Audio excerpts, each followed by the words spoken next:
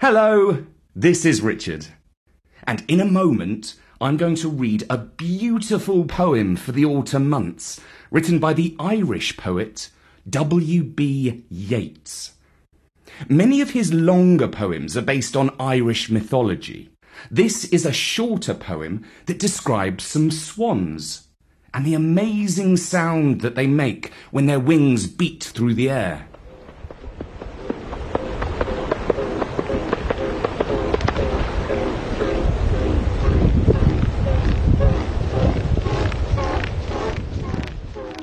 And before the poem, I would like to thank TweetSpeak, who support us on Patreon. Most of our supporters are families, but TweetSpeak is slightly different.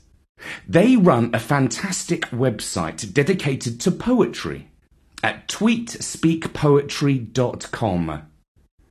TweetSpeak inspires the world with poetry and poetic things. So do drop over there and be inspired.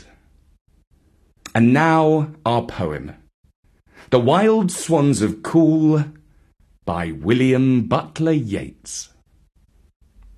The trees are in their autumn beauty, the woodland paths are dry.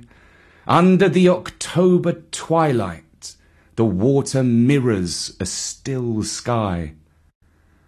Upon the brimming water, among the stones, are 59 swans.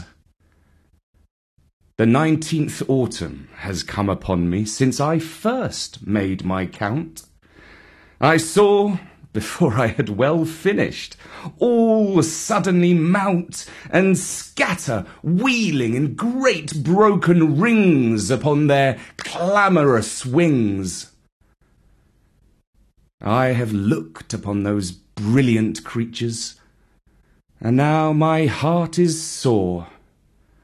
All's changed since I, hearing at twilight, the first time on this shore, the bell beat of their wings above my head, trod with a lighter tread. Unwearied still, lover by lover, they paddle in the cold, companionable streams, or climb the air. Their hearts have not grown old.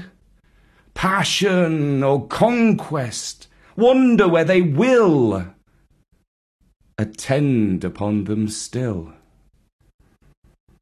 But now they drift on the still water, mysterious, beautiful.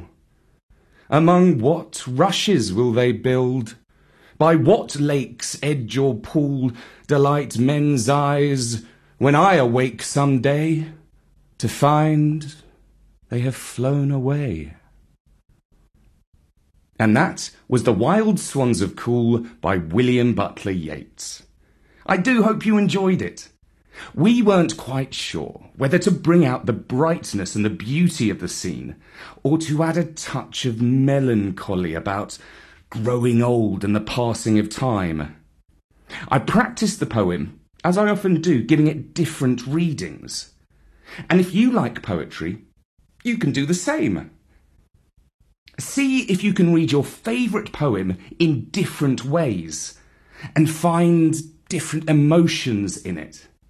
I guarantee you will learn a lot about poems, language, and the spoken word if you do.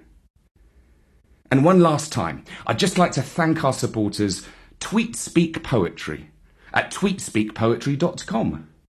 Drop by there soon and be inspired. For now, from me, Richard, at storynori.com, goodbye.